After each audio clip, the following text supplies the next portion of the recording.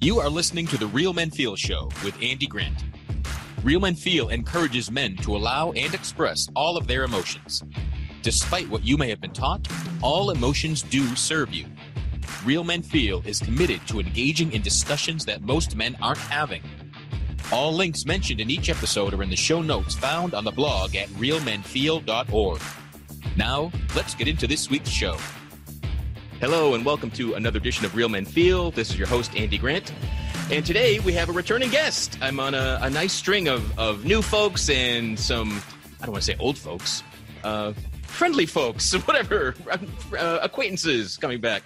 And so today is one of those returning guest times. And my returning guest is writer, researcher, speaker, entrepreneur, mother, and host of the One Broken Mom podcast, Ami Quiriconi. How are you doing today? I am wonderful today. So thank you so much for having me back on. I'm excited. Yay. Yeah, I'm stoked because you reached out, or I asked you about coming on, but you had this idea, and I want to get it exactly what you had said. You were surprised how many men had reached out to you with their experiences from being in emotionally abusive relationships with female narcissists. So I want to talk about men in abusive relationships, but where they're not the abuser. Right. Exactly. Yeah. Because I have tackled that topic many times on One Broken Mom. It comes from a place of personal experience. It's a place where I looked at an opportunity to grow myself, is to understand how I had been guiding myself. It's accountability here into situations with people that turned out to be, along a spectrum, of sometimes of emotional abuse, from just being an emotionally immature person to actually being, very narcissistic, very damaging, very toxic, very poisonous.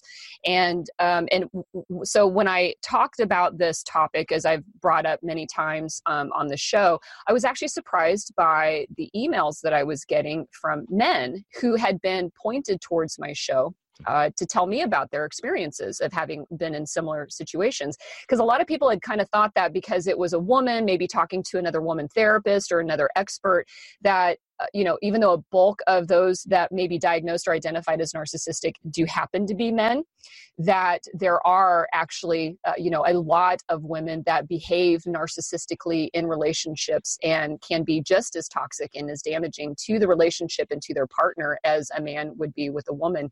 And these men, like I said, hearing from them was surprising for me. Not that I didn't believe that it couldn't happen, but feeling like I wonder how often men feel like that's comfortable to admit that that's the situation that they're in. Like, what's the stigma? And so it felt like, a great thing for you and I to talk about, because, you've got your followers there that are, on this growth and journey of understanding how to release and be, comfortable with sharing feelings and stuff like that. And admitting that you're an abuse victim, and survivor is hard for anybody, regardless of gender, but feeling like maybe culturally it's even harder for a man to say that he's being victimized, by a woman, because of all the, stories and culture and shame and everything that we have around, who's really the strong one, who's the dominant person in our society. It should be the man. So if a guy's getting abused, then, there's obviously something wrong with him. And so that's why I thought you and I talking about this today would be amazing. Yeah. And it's funny, when you brought it up, it reminded me of some experiences that I've had that I've never publicly talked about. So we'll see. And I want to ask, so much today, especially every time I hear narcissistic qualities, it's in regarding our president. So I want to take it back and just, could you define what you mean by a female narcissist? How a narcissist shows up in a relationship? Could you expand on what that actually is? Well, again, and we'll couch this with everybody. I just play a therapist on podcasts. I'm not actually a therapist. And so doing a diagnosis of a narcissist is always really challenging for people. It's a great word. It certainly has a lot of power behind it. So people love to use it on labels. However, narcissists and the evolution of the definition from like a DSM standard has actually changed. But we're talking about generally somebody who's, puts their own needs first and spends spends a great deal of time manipulating the people around them in order to satisfy their own needs. And they can be very toxic, and they can be very problematic when they become, very almost sociopathic or psychopathic, which is they start to bend rules of society and culture and norms, like through lying and through abuse and things like that. There is also narcissism, which bears mentioning, that's actually regarded as healthy narcissism, that, to be a little bit self-centered is normal for us. Humans normally have to be, because we are wired to survive. And that means that in order to do that, sometimes we have to think of ourselves first. Because if it's between me or you in a fight, I'm going to choose me. And so that egocentric point of view is not a deficiency in us as humans. It's one of our, extreme survival techniques. So imagine somebody growing up in their life, men or women, boys or girls, and their own needs are not being met on a regular, consistent basis. Then they become even more egocentric of trying to hold on to their needs and protect their needs. And they tend to lack empathy. Like they tend to not get low emotional intelligence in terms of being able to feel badly when they hurt another person. Like that empathy is gone. And I think a truly narcissistic person, like on the malignant end of the spectrum, is somebody that doesn't really care what you think and that they're hurting you, because the only person's feelings that matter are their own feelings. And so they can feign empathy or sympathy, like they can pretend, but only if it gets them what they want, which is their own needs. So they'll look like they're hurt or feel bad or whatever, but really they're just trying to be further manipulative of your own thing. And that's really the extreme version of it. And, there is a belief that those individuals are actually pretty rare, that we all tend to be narcissistic. Our nervous systems respond to each other very differently. And so we may feel and get defensive of our own needs with certain types of people, but actually not with other types of people. And so our own levels of narcissism can actually go up and down. But somebody that's going to be on that sociopathic, psychopathic end of it, that's the only life they live. It's a life of controlling everybody around them to get what they want out of life, whether it's money, sex, prestige, whatever it might be. Make sense? Yeah. And I'm now flooded with flashbacks. So yes, I definitely have had these experiences. Especially when you said right out of college, I was involved with a woman, and she would tell me she had met someone else and had slept with someone, and just to see how I'd react. Oh. And based on my reaction, then she'd know I really cared about her. And this happened repeatedly.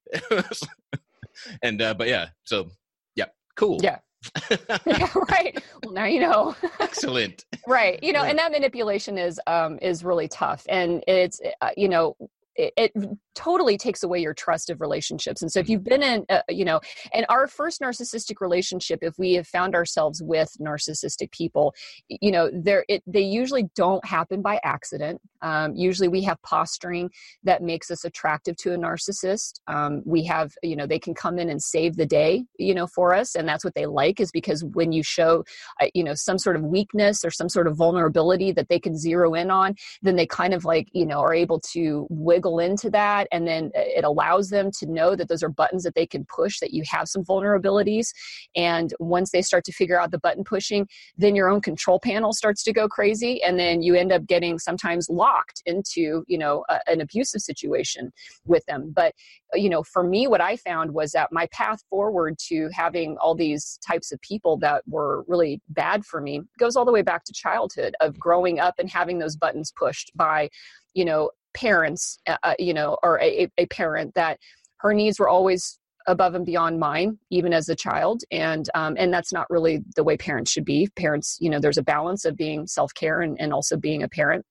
And so when you're used to that and groomed for that, you end up finding yourself, always kind of swimming up towards towards those people in your lives, because of that autopilot function of our brains that really, messes with us. Yeah. All right. I am just flooded with so many bizarre memories. I think I'm just going to spill my guts and take it apart and go other places, whatever. But because it's everything you're describing kind of clinically is bringing back memories of lived situations. So straight out of college, I'm at my first job, and on my birthday, an older woman who was a manager there, but not my manager, took me out. Said, "It's your birthday, let's go out."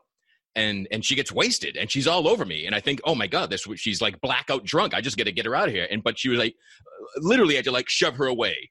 Like that was the first time I thought like, holy crap, like male rape is like a thing. I've got to like, because I just thought, I thought she was like in a blackout. I'm trying to protect her by like shoving her away from me and keeping her off. And she's trying to undress me in my car while I'm just trying to get her like wherever the hell she belongs and trying to end this evening. Mm-hmm. But as time goes on, she like, thanks for being, diplomatic about the other night, and she's coming down. But then I realized, oh, she remembered everything. And we went out again, and nope, alcohol had nothing to do with the behavior. And it was just really bizarre. But because I was this wounded, weak, scared child of a man, I went along with it. Things progressed. She taught me that all women cheat. She was married. She taught me that all women cheat and no marriage lasts, and just get used to it. And my parents were divorced. I'm like, oh yeah, I guess you must be right. Mm-hmm. So I ended up living with her. And because she's married and we work at the same place, it's a secret. So I live at a place where I'm not allowed to answer the phone. We have to kind of drive separately everywhere. It was just secret. And I realize I'm living my childhood, because when my parents got divorced, my mom didn't know how to deal with me and dating and stuff. So she lied. And I'd wake up in the middle of the night at like 6 years old and hear voices and like see people in my house and ask my mom about the next day. She's like, oh, no, nobody was here. No, you didn't see anybody. That was the TV. So I'm like, all right. And just like, so I was like trained to not believe what I sense. And then I was repeating it as an adult. And I was just like, what the fuck? How did this happen? But so everything's saying that it comes from wounds. And while I haven't had guests, I can't even think if any man has ever I can't think of anyone who's like admitted this or confessed to feeling so victimized by a woman in a relationship. But I do know people that like end it, and it's easier almost to go, oh, she's, throw some names, be disparaging and end it, as opposed to admit what the dynamic might have been. Mm-hmm. Yeah. But yeah, it was brutal. I find this relationship ended only by my going into mental hospital. It was the last time I hospitalized myself because I was suicidal. And I explained to the doctors my living situation, like, well, no wonder. Like, you might be perfectly sane, but the only thing you can think of is to do this. And like, that was my only way out. Right. Yeah. Right. Well, and one of the kind of the hallmarks of that abusive relationship, in particular with somebody that's a malignant, narcissistic personality, is that they get you in a situation, they make you question your own reality. And, gaslighting is one of those terms that they'll use. And a lot of it is projection as well. My experience has been is that, when they have something going on that's negative, their own deep sense of shame. I mean, and that's really where, when you are small, and you can't get your needs met, and you don't understand why, there's a tendency as children to feel like we are the ones that are at fault here, that we are failing in being able. And, that's not like a super conscious thought that a little kid actually has. Like, that's a complexity of thought that little children can't have. But when you're failing to get seen and heard and understood, then it creates this sense of shame that your needs aren't important, that they aren't valuable, that you're not successful at getting it. And so we internalize that. And for people that, we always look at narcissists and we think of them as being super arrogant, and very, it's all about them. But the core of that is this sense of like, I have no control and power in my life. I need to get it from other people. I need to manipulate people around me, because at the end of it, they don't sit there on a chair and go, God, I really feel shitty about myself. Like, I just hate myself as a human. It's almost the opposite thought, but yet that's where it's being driven from, is that deep sense of shame. And so then being able to project that instead of dealing with that, on their own side, they blast it and barf it out on everybody else around them. They make you feel shameful, and they make you feel inadequate, and they make you feel, and it's almost like then they can witness it through your eyes and seeing your experiences, so that they don't have to deal with it, on their own. And so, questioning your reality, breaking you up, a term that came up yesterday was siloing, keeping everybody in silos. So you were in one silo in that relationship, which was protected away so that she could then silo everybody else's relationships. And then you can control what information penetrates the walls of each of those silos. And that's also a hallmark of that narcissist, is Nobody gets to talk to each other. There's no integration, in a lot of areas. Everyone's kept up in these little chunks in these worlds because the narcissist has to be the complete puppet master of all of those things. And it can definitely really kind of make you, it drives you crazy, when you're with somebody, because again, you do question your own reality of like, and you get frustrated, of probably how you felt with like, I don't understand why we can't be open about this. I don't understand why, and you get in a weird, in a weird trap for that. So you're saying men haven't talked about this with you on the show? Not to me. I have not had, I had one guy approach me, wanted to come on and talk about male rape, but he it was more like a zealot. He didn't have any personal experience that prompted this. So there was something iffy about, I feel like I had some hidden agenda. But so, the guys that have come to you, has it been physical, emotional? How did they feel trapped and abused? Mostly emotional. Not that women are incapable of being physically abusive. That's almost a different situation. The men that have come forward to me have been in what they described as also narcissistic relationships. They listen to the episodes where we talk about narcissistic mothers, and then we talk about, the abuse and the brain changes that happen when you're in these toxic relationships with people that are, psychopathic or, and psychopathic and narcissistic. And, they describe, again, just, kind of feeling like, I would say that they have difficulties, as everybody does. So this isn't, and I guess this is what's important about this, is that whatever a man is sitting here listening to this episode and feeling, women feel the same way too. Women just have a better tendency, because of grooming, to reach out and to seek help for this. But what happens is that there is this idea that I somehow got caught. I don't know why I'm in this relationship. And there's this difficulty understanding that we tend to not accidentally end up in narcissistic relationships. And I say this because a lot of people feel like, well, you're blaming me for being in an abusive situation. And it's like, no, but accountability is really pretty important. And my sense is that with some of the men that I've talked to, they're less able, willing, and that's not a judgment thing. You know me. Hopefully, people listening here know me. I don't judge or put down people, but there seems to be a harder way of sitting there going, how am I possibly accountable for choosing somebody who is toxic and narcissistic? What's going on in my background that set the stage for me, like you had pointed out, that you were replicating something in your childhood. And I think men have some difficulty with being able to do that comfortably. Does that make sense? I hope that makes sense. Yeah. And so man or woman, recognizing you're in this sort of a relationship where kind of you've given away your power to such an extent that what you think reality is, or any aspect of it is being gaslit, is being, it's a level of deception and lies that has you frustrated and crazy and confused.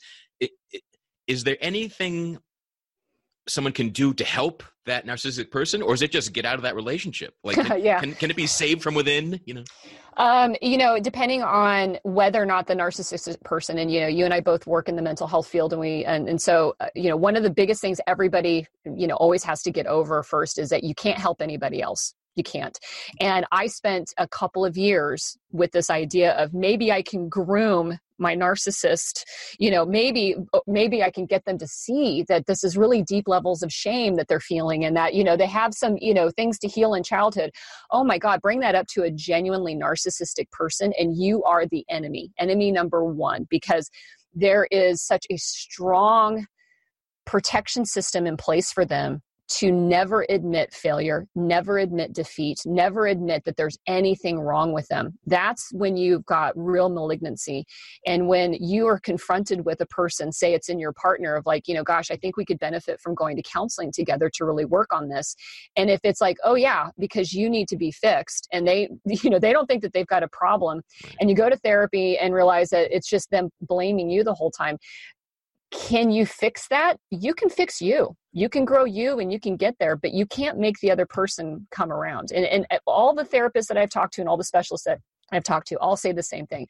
No one has ever been successful in like shock and awing a person that needs help into suddenly realizing that they need help, especially if they've been extremely adamant about not getting it. And, the hallmark of the narcissistic person is that they won't ever see that it's them. They actually are always a victim, and it's always the other person's responsibility.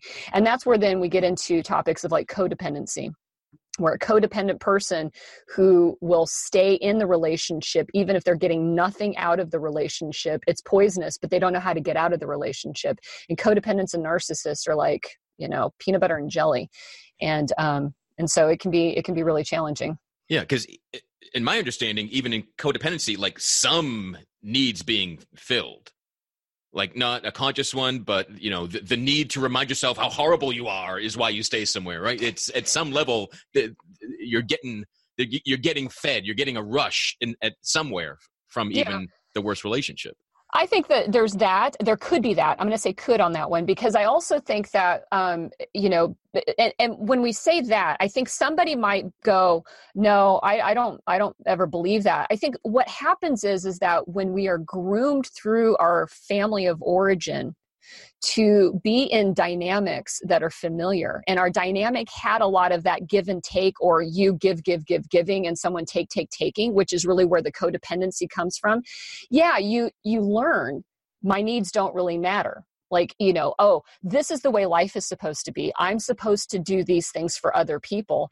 And so you stay in relationships with somebody because you have been groomed to believe that that's the case. And that's not the case. Like, all of our needs matter, and you have to relearn that your needs actually do matter.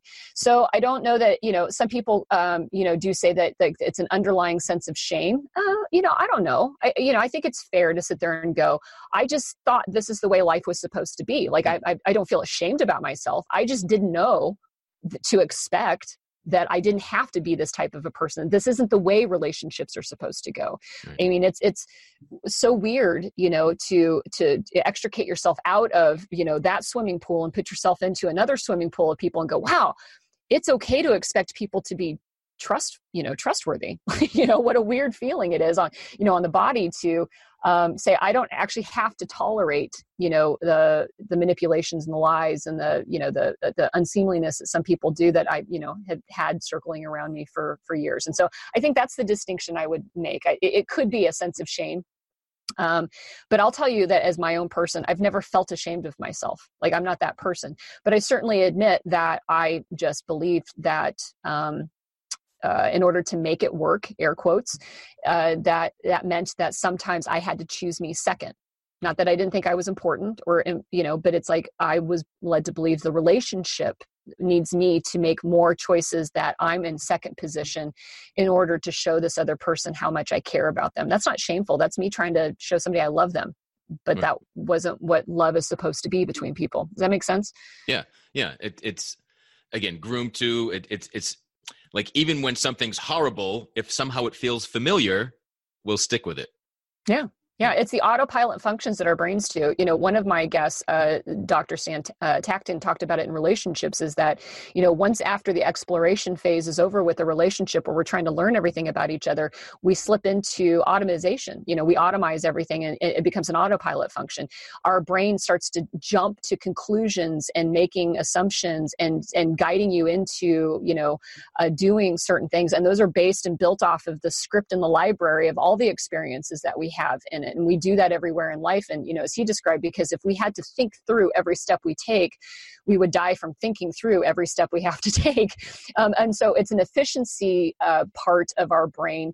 And so that happens in relationships, is that, you begin to just autopilot everything. And, and however all the dip switches, I use dip switches as a term on my thing because they're just little, however all your dip switches were set, the back, those are all the patterns that you'll fall into and not even realize that you're doing it until you someday wake up and go, wow, that's what I'm doing. Yeah. So it takes the, so it sounds like the narcissist would be kind of the last person to ever go into personal growth and trying to improve themselves. And so that could be a big clue if only, if you're in a relationship and one of you wants to grow and change and the other thinks everything's just fine and perhaps doesn't even want you to change. Yeah. I'm waving a big red flag. That's the biggest red flag right there. And if you're in that situation, you can't get them to go, you have to just, especially if you are in a constant state of threat and stress because of all of it, then this is one of those, like, there's no working on it. You have to go. And it is very difficult for people that have been in those, in those situations, to hope that they can change it. And you have to kind of remember your need to change them, and that hopefulness that you have inside of your chest that you keep tapping into goes back to the hope you had as a little kid, the healing fantasy you generated, hoping your mom or your dad or whatever your caregiver would change. You learned to develop a fantasy of what could be to survive childhood. And then we take that fantasy into these relationships with these toxic people, carrying that hope.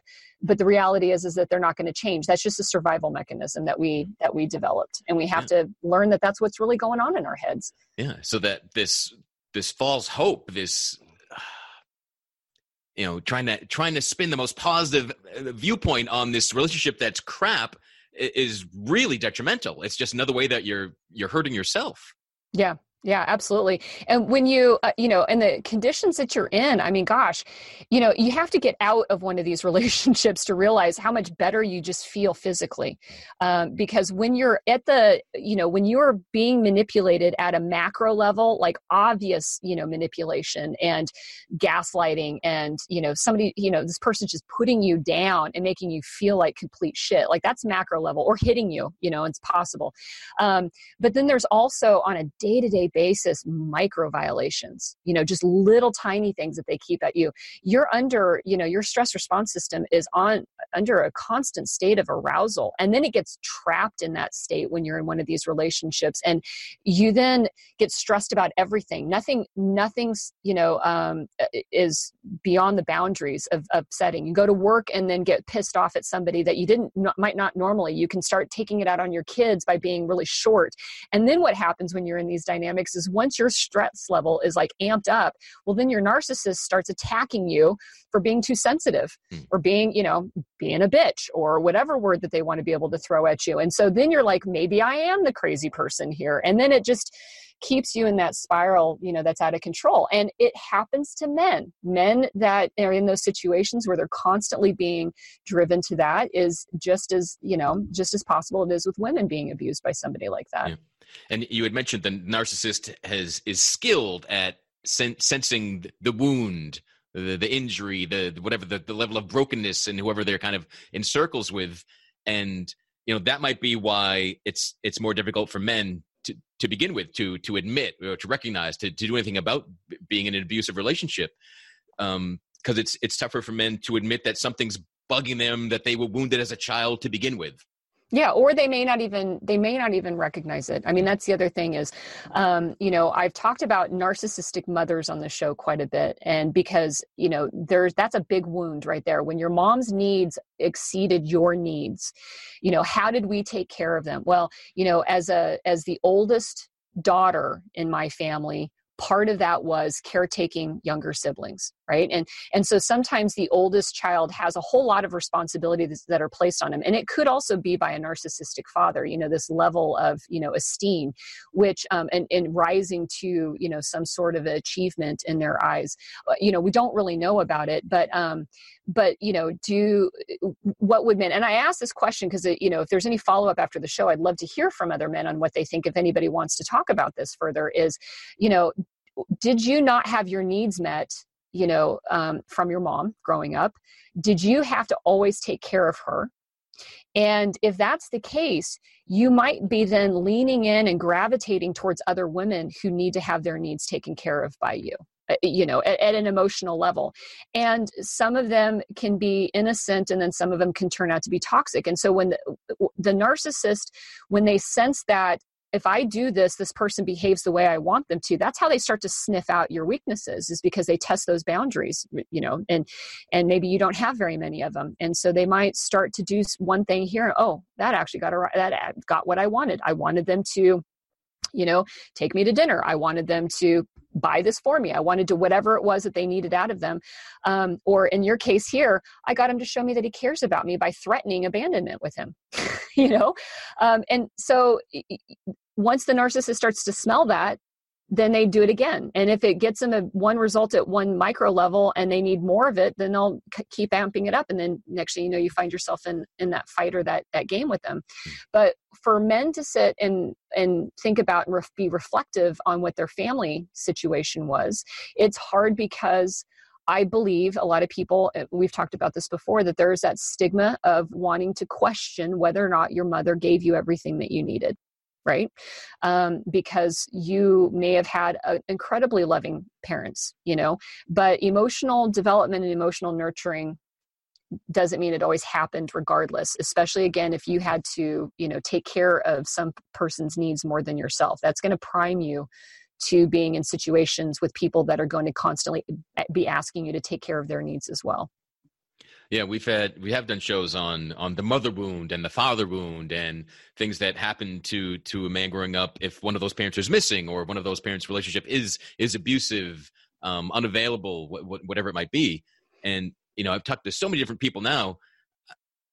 Even someone that thinks they had the happiest, best childhood and the ideal family, there are still wounds, and I think it's part of human development. Like the one day that you didn't get what you asked for, it does something, and that launches part of your personality and your psyche and everything. So you can't have a childhood without coming out of it with some wounds.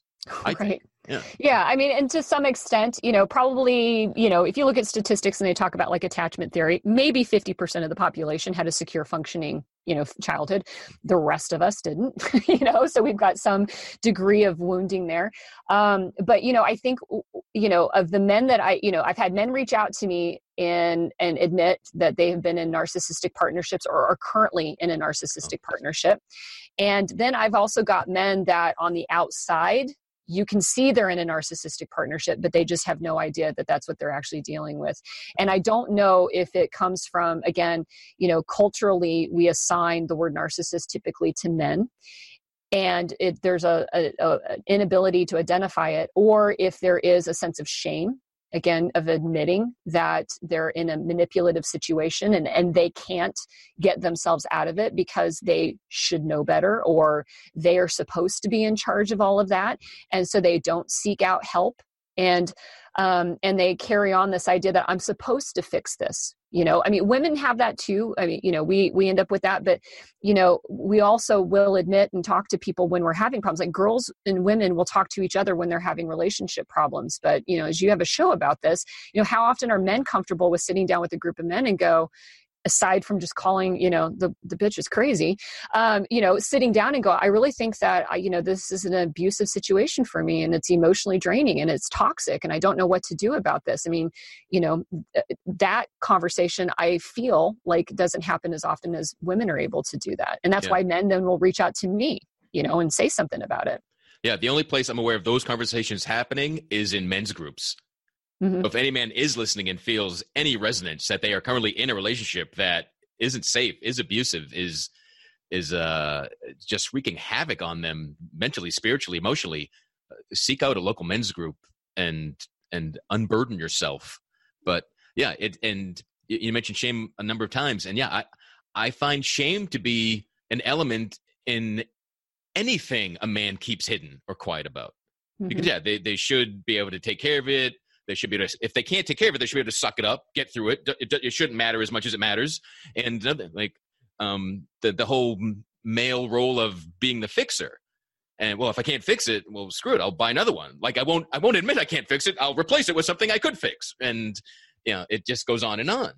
Mm-hmm. But you did mention that you've heard from men that were, in relationships currently that were narcissistic, and sometimes looking at ones in the past. And mm-hmm. that's really what I wanted to ask about was, from the people you've been in contact with, were they recognizing it only in hindsight, or could people recognize it in their current moment?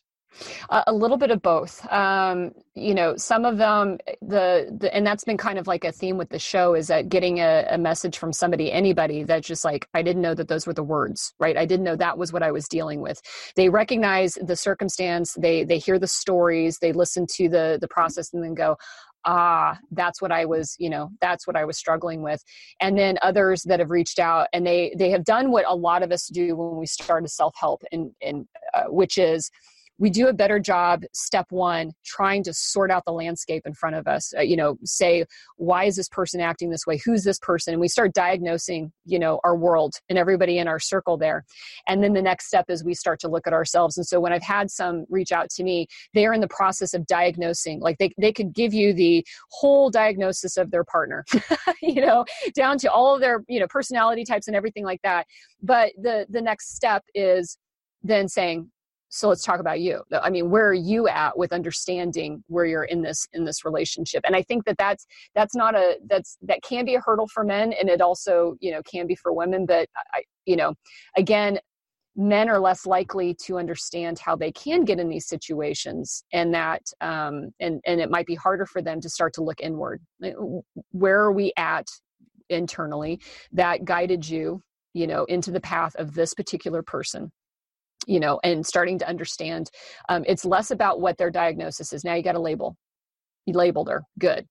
But if you want to move forward with yourself, what do you need to know about yourself in order to get you out of the crosshairs? Because I will tell you from experience, if you don't ever do that work, you only do a good job of labeling everybody, you're just going to keep landing right into the pathways of these people over and over and over again. And that's what I just don't want to see anybody, to have to deal with. But to answer your question, some of them, it's like retrospective, so that's what I was dealing with, was a narcissistic person. And then some of them, they're in the heat of the moment right now, figuring it out. And, somebody shared their show, shared my show with them. And they're like, oh, okay, now I have somebody who understands this, to reach out to and to talk about and to listen for more answers or solutions. Yeah, I totally get that. When it comes to mental health, mental illness, mental wellness, whatever we want to call it, some people get a diagnosis, get a label, and they feel, oh, there's some relief with that. But yeah, labeling your situation, labeling other people's, they might be an immediate like, oh, good, I got to figure it out. But like, no, you just found a name for it, and it's not going to fix or change anything. There's more work to do. And it's, again, as you said repeatedly, the only work we can do is to work on ourselves. Right. Yeah. And it is important. And I say that, like, sometimes that's the first step you have to take, right? You open your eyes and you have to assess your situation, right? That's a natural part of our process. That's what our brain is designed to do daily. Take in information, decide whether it's safe or not to take the next step, to open the door, to drive out, whatever it all is. And we do that then with our social situations and our relationships when we find ourselves like, okay, there's something wrong here. And so it's normal to sit there and go, okay, here's who everybody is around me.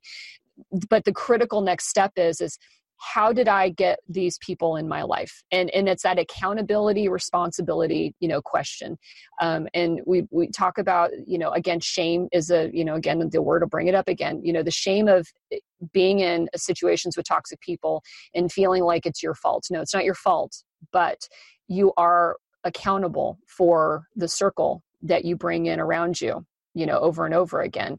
And so if you keep seeing, okay, these are the people that I have around me, their label is only important to you because it may help you understand who else carried those labels in your life.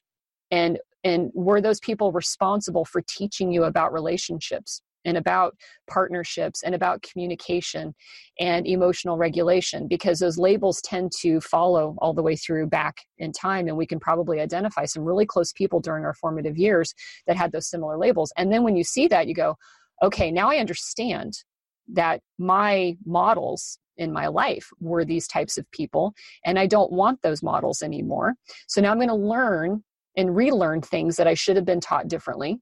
And then I'm going to make conscious efforts to avoid these people now and look for those red flags that identify who those people are so that I get out of that, space and find myself in, nice, clean blue water over here on a sandy beach of life, Yeah, it's more about taking responsibility. Mm-hmm. Instead, so many people are focused on blame and fault, but like, oh, well, here I am. I've done the self-work to realize, oh, here's how I got myself here. And take responsibility for, is this how I want to continue my life? Is this, now that I've learned how a dysfunctional, abusive relationship that I'm in, and it's because of my upbringing, I thought, oh, that's what a marriage, a relationship, a romantic bond was this way, and I've learned that I am wrong. Well, to really prove that you've learned that, you've got to make the changes and get out of that, find a healthier one. But the only time, we're talking about fault. The only time I take fault is if I know it's wrong and I keep doing it anyway. Right now, this is my freaking fault now, right? It's up to us. So if everyone in a narcissistic relationship is somehow, they realized it today and tomorrow they all break up, they all end, would there just be like this island of angry narcissistic individuals that just don't know what to do with themselves? Like, what happens if you get out of these relationships? What happens to the narcissist who refuses to see that there's anything wrong with them? Well, they go find another victim. And the truth is that they've already found their next victim before you've decided to get out of the relationship. Because once you start to see the writing on the walls and start to cast some doubts on what's going on and maybe start to assert yourself and to start to assert your boundaries, they're already trying to find your replacement. They have no invested interest in making it work with you. And that's really the sad difference here between it, is because somebody who's codependent and has been groomed to make it all work and to try to change them. And even if it's coming from a heart-centered place of, I want this person to be a happier person. I can see why they behave the way that they do. And I've been through all of that myself. The truth is that the narcissist doesn't care about you as much. As soon as you stop feeding their needs, they're looking for the next person to just take your place. And they have no investment in making it work with you, unless what they can do is to get you to put the blindfold back on and stick with, get back to the program. But honestly, once you start to pull the blindfold off, you're done. It's over with. In their mind's eye, there's no moving forward. It's just a matter of how to get you out. And usually they don't get you out until they've got somebody else to take your place. And that becomes, it can become, much more abusive in that situation. And, it's, over and done. So is there an island of angry narcissists? Doubtful, because there's probably, they're lurking on finding, the next person, that they'll get, that's, grooming them, grooming the next person to take their place or to take your place there. So. Well, that sounds horrible. I know. I don't want to be on that island. I will not go there for a vacation. That's for sure. It does sound like the next horrible Fox reality show. That would be, oh my God, can you imagine that? What a shit show. So if someone, let's talk to men. So if a man is listening to this show and recognizing that they're in a relationship where their partner is lying to them, is manipulating them, is making them question their own level of sanity, keeping things secret, keeping things from them, and it's been going on for a long time, what can they do? So this is what I want to say. One is leave. So that's an easy one. So we're done. No, what I want to say is, like you mentioned this at the beginning, I think there's a tendency by men to dismiss the behavior of this other person and just get rid of it. But then my concern, and because I've seen this also, where men keep picking the same partner over and over and over again, right? Oh God, she's a hot mess. That's hot. That's sexy. And I don't want that to happen anymore. So if you have this history of dating crazy bitches, let's stop for a moment here and sit there and think about whether or not, this is an opportunity for a little bit of growth on your part there, because I have, we also can't change people into, improving themselves, even if they're the victim of all of the, of all these abusive relationships and one-sided relationships. We won't be able to snap them into some sort of reality, but we can at least bring this awareness, which is what I'm hoping that, you and I can do today here, which is, a string of really bad relationships is usually a good sign that you have an opportunity to do some healing and some growth. And so if you're in one of these situations right now, and you've already tried, then you're going to have to, start to kind of pull that blindfold back and realize that it's going to be hard to get out of it, but getting out and getting going. And I say this too, let's just say that this person's having a hard time, your partner. let them go figure their shit out on their own. You figure your shit out. And if there's a moment in which your lives get to come back together and intersect because you both have done some healing, great. That's wonderful. But you have to be able to get yourself healed up. And if they can't work with you collaboratively on your relationship, then you have to just keep moving forward and moving on. But like I said, men tend to dismiss the narcissistic, self-centered woman as a demon that they have no relationship or accountability into always seeking that type of a personality out. And that's what we're talking about here is if you can admit that that you are drawing them into your lives intentionally and you don't want that anymore, then start to look inward there. And maybe, like you said, it's, through a group, or maybe it's just, can you sit down and have a beer with your buddy and, can two men sit together and actually have a frank conversation with each other about like, I think that, I seem to attract them. I wonder what it is about me that really likes these women. And am I really happy with that, that situation? Yeah. And that's the key. Am I happy with this? Not just what I'm used to, but yeah, I've seen so many guys complain, and it's easy to complain on social media that like, oh, women are just crazy bitches. And I'm like, oh, it always like, no, they're not. But I'm like, oh, wait, maybe all the women that you've met, maybe all the women that you've been in relationships with are.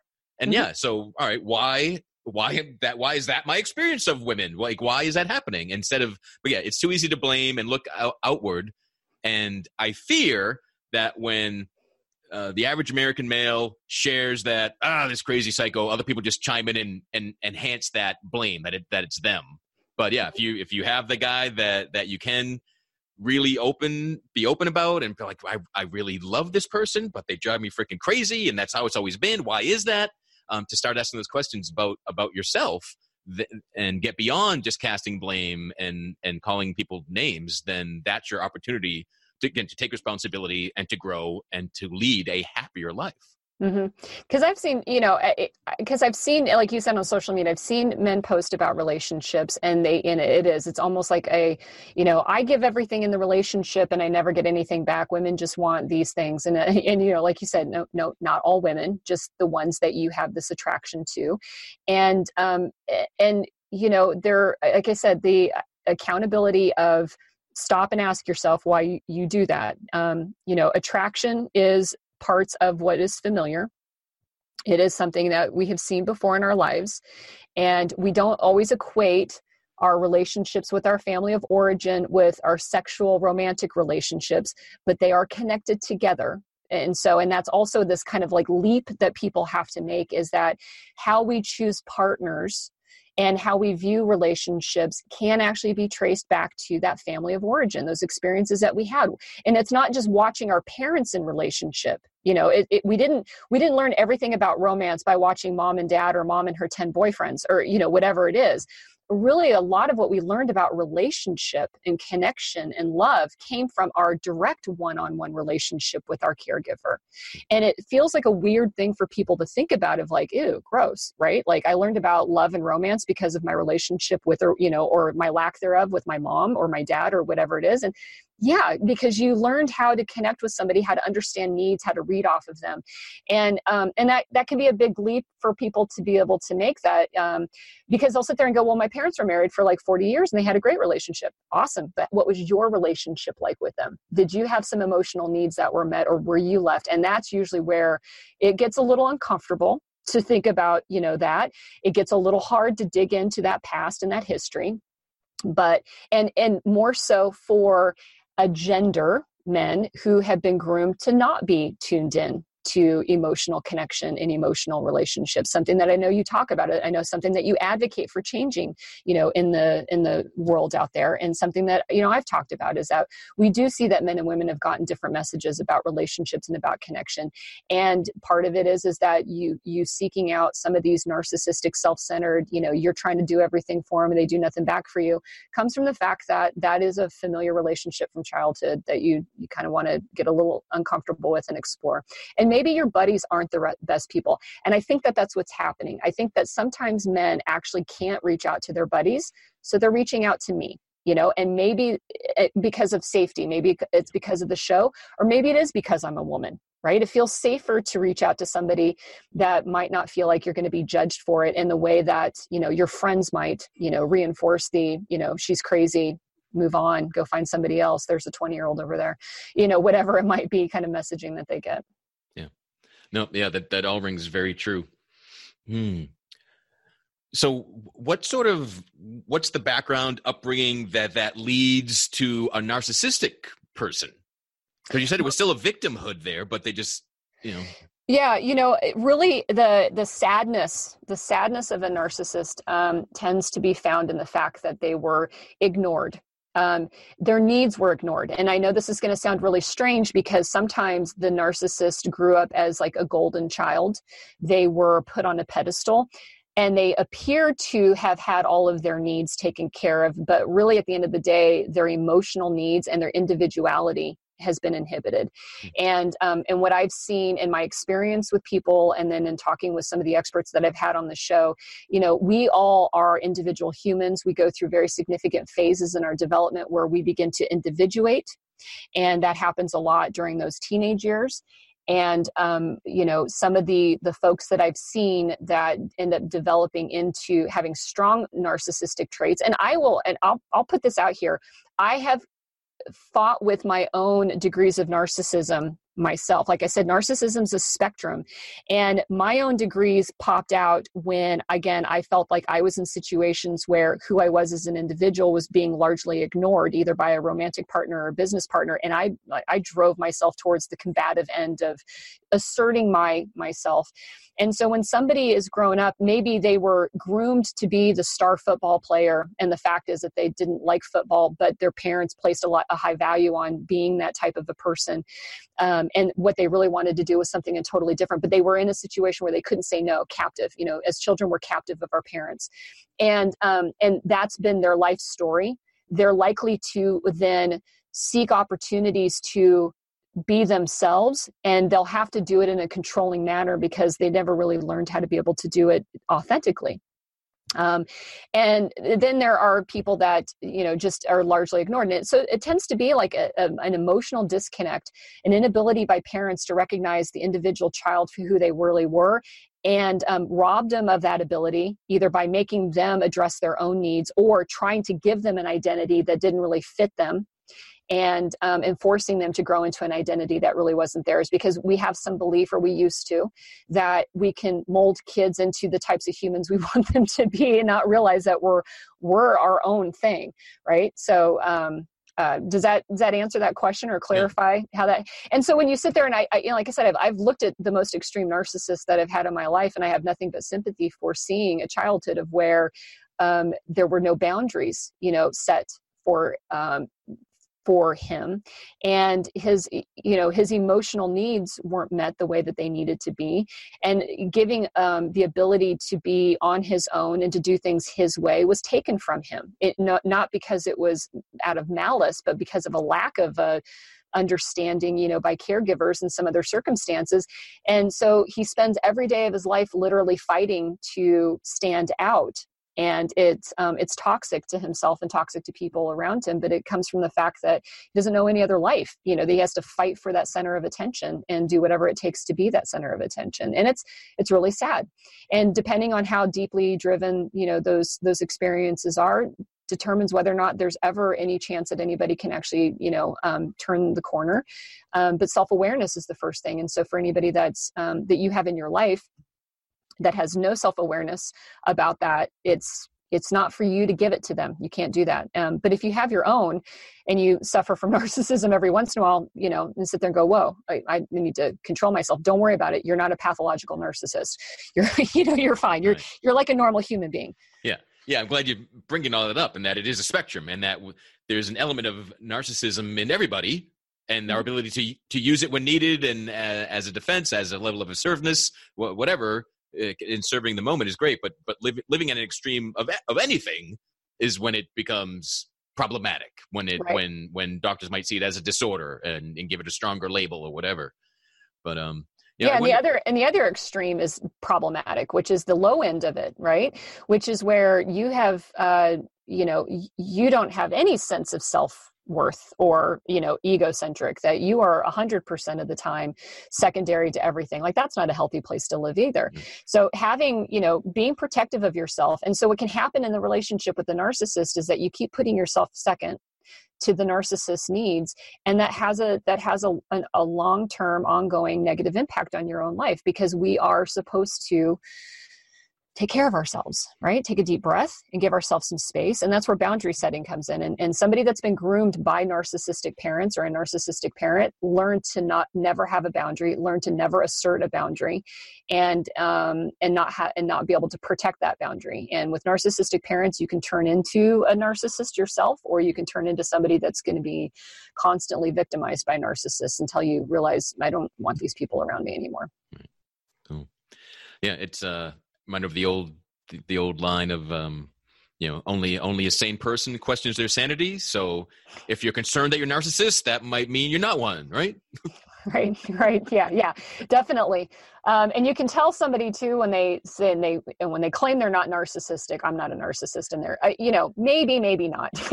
So right. Yeah, just not. Yeah, cold denials doesn't mean anything, but yeah, your own awareness of Yeah. Could I be? Yes. If you're willing to consider it, that's a good sign that you're at least not living on one end there. Right. So what's the best place and ways that people can get in touch with you and find your show, One Broken Mom? Well, One Broken Mom, thank you for asking that. I appreciate that. One Broken Mom is on any podcast platform that anybody's out using. So if they listen to podcasts already, just search for One Broken Mom and you can find it there. I also have a YouTube channel. I actually have a community growing on YouTube. I think people think of it more like television. So my episodes are recorded just like this one here. There's a video version of it. And so people can go find One Broken Mom, on YouTube there. And then I'm on social media. I'm accessible. So Facebook, Instagram, One Broken Mom is out there too. I like chatting to people. I like chatting on posts. And so when people reach out, I get emails for people that want to hear more about certain topics, or they make recommendations of, other folks that they've read or listened to. And if they think that it might be a good fit for the show, I love, getting stuff like that. And so those are easy. And then my website's amiqueerconey.com, which, I'm sure you'll have a link in the podcast notes. So you don't have to worry about spelling all of that.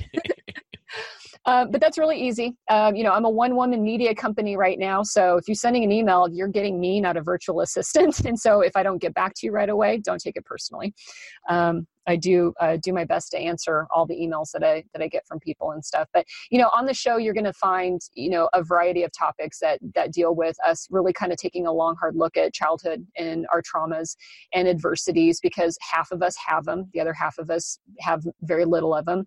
And, the intent is there to be able to improve our relationships with each other, our relationship with ourselves.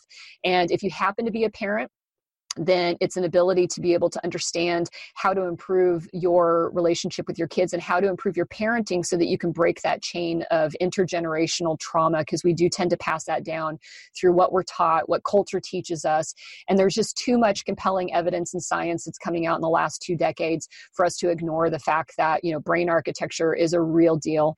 And those experiences that we were guided into and shown as children do tend to lead us astray, lead us into self-sabotage. And we don't actually have to do that once we're willing to take some steps to be able to say, listen, I can actually retune some of my wiring, or I can at least respect my wiring and understand how to regulate it a little bit better. And that includes being able to keep ourselves away and out of really poisonous situations that maybe we have a bit in our past that we just, God, you don't actually have to keep dating really crappy people, or getting married and divorced a million times, if you're ready to kind of do some work and listen. And so that's what my show Direction is about.